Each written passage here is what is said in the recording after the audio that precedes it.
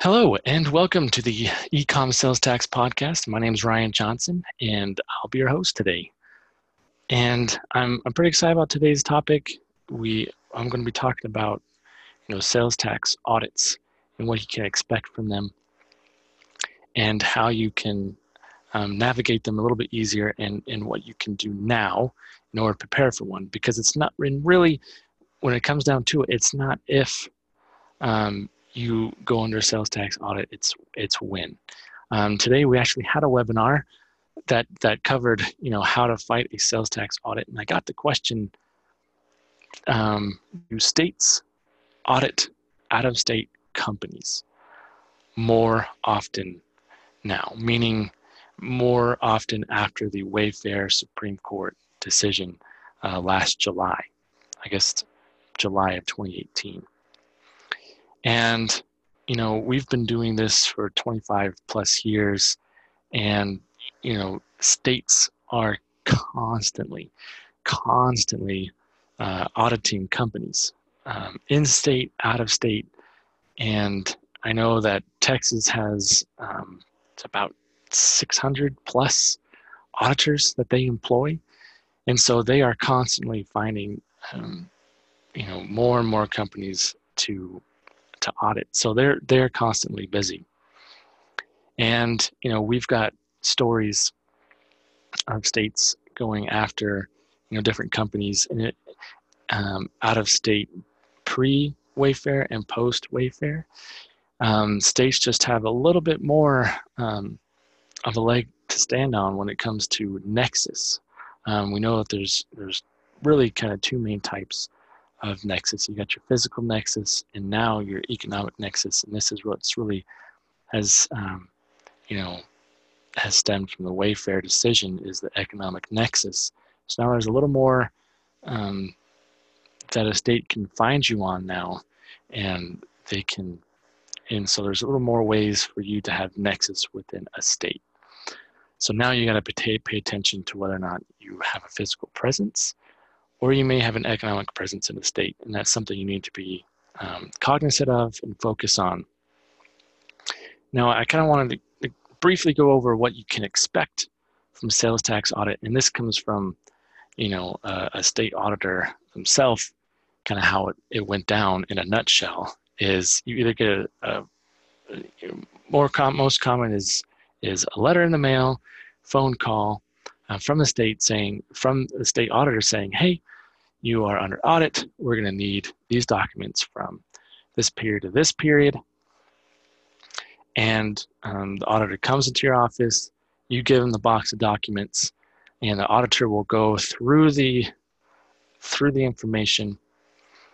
It could take anywhere from a few days, months, and they come back and they give you an assessment.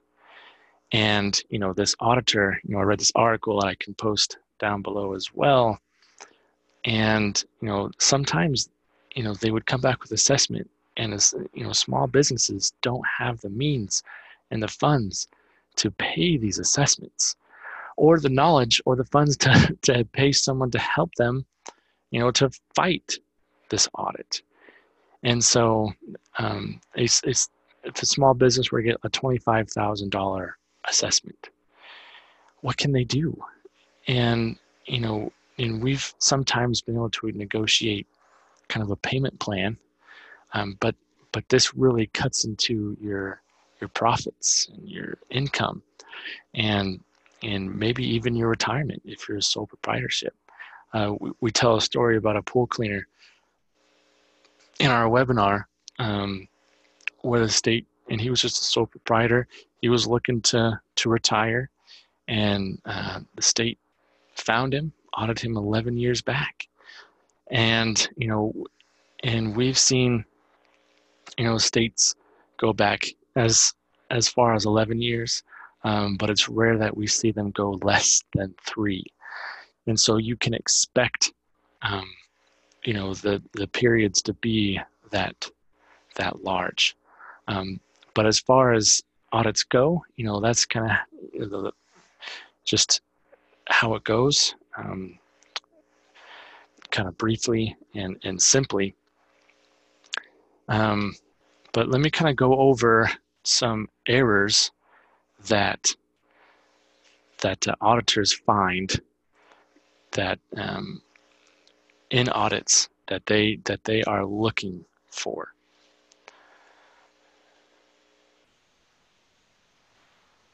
So let me find it here. So number one, it usually a company is missing, some exemption certificates, and this also goes for not only for a reseller, I mean you're selling to a retailer, but also government entities. You also need to collect from government entities. If you don't have one from them, you will be liable for that sales tax.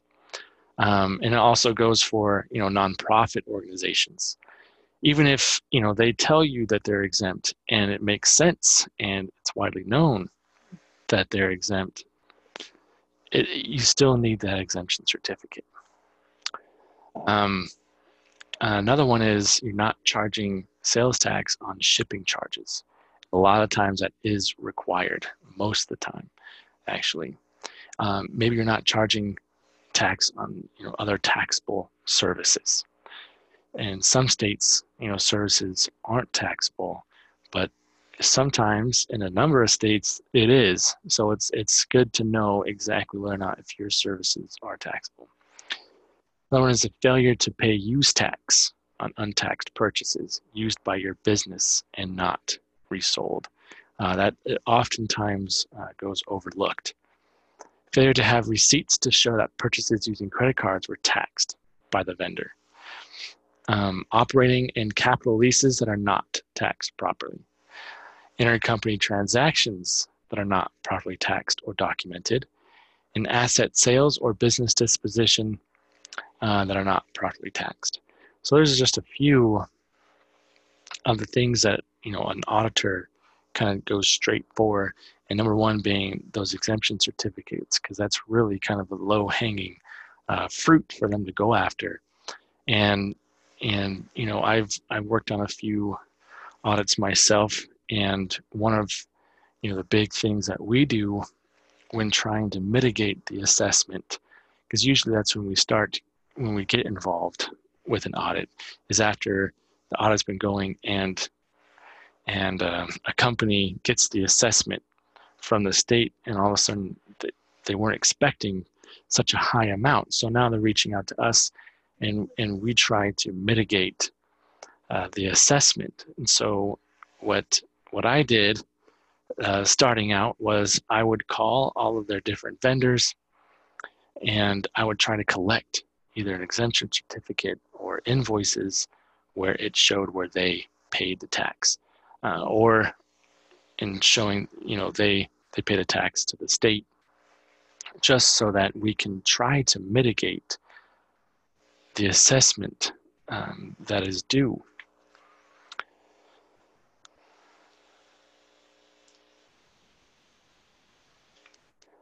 And one tip that this state auditor gave was that most companies have no clue as to what their liabilities will be.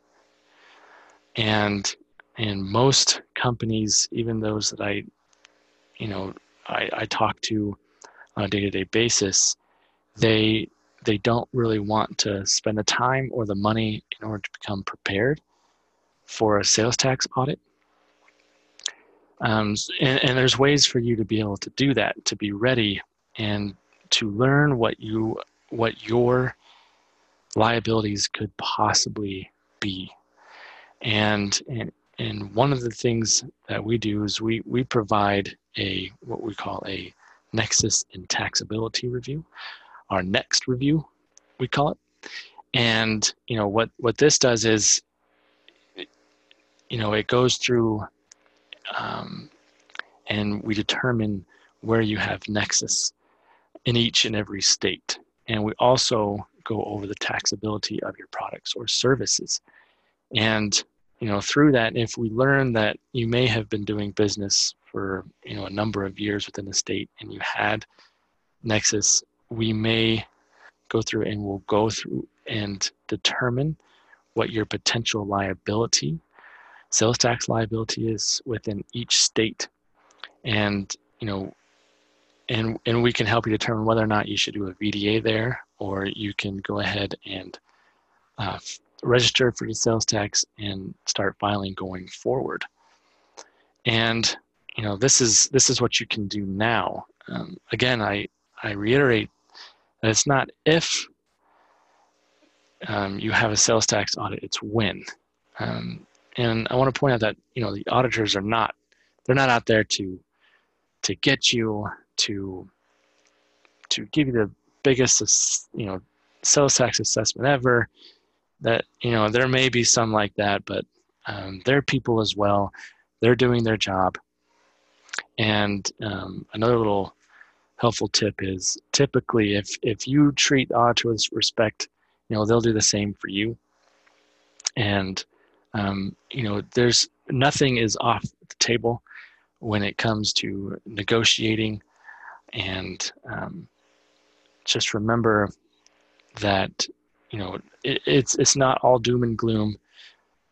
There's always a time to negotiate and to find help. And we suggest reaching out to us. We have tons of resources, guides, white papers, podcasts.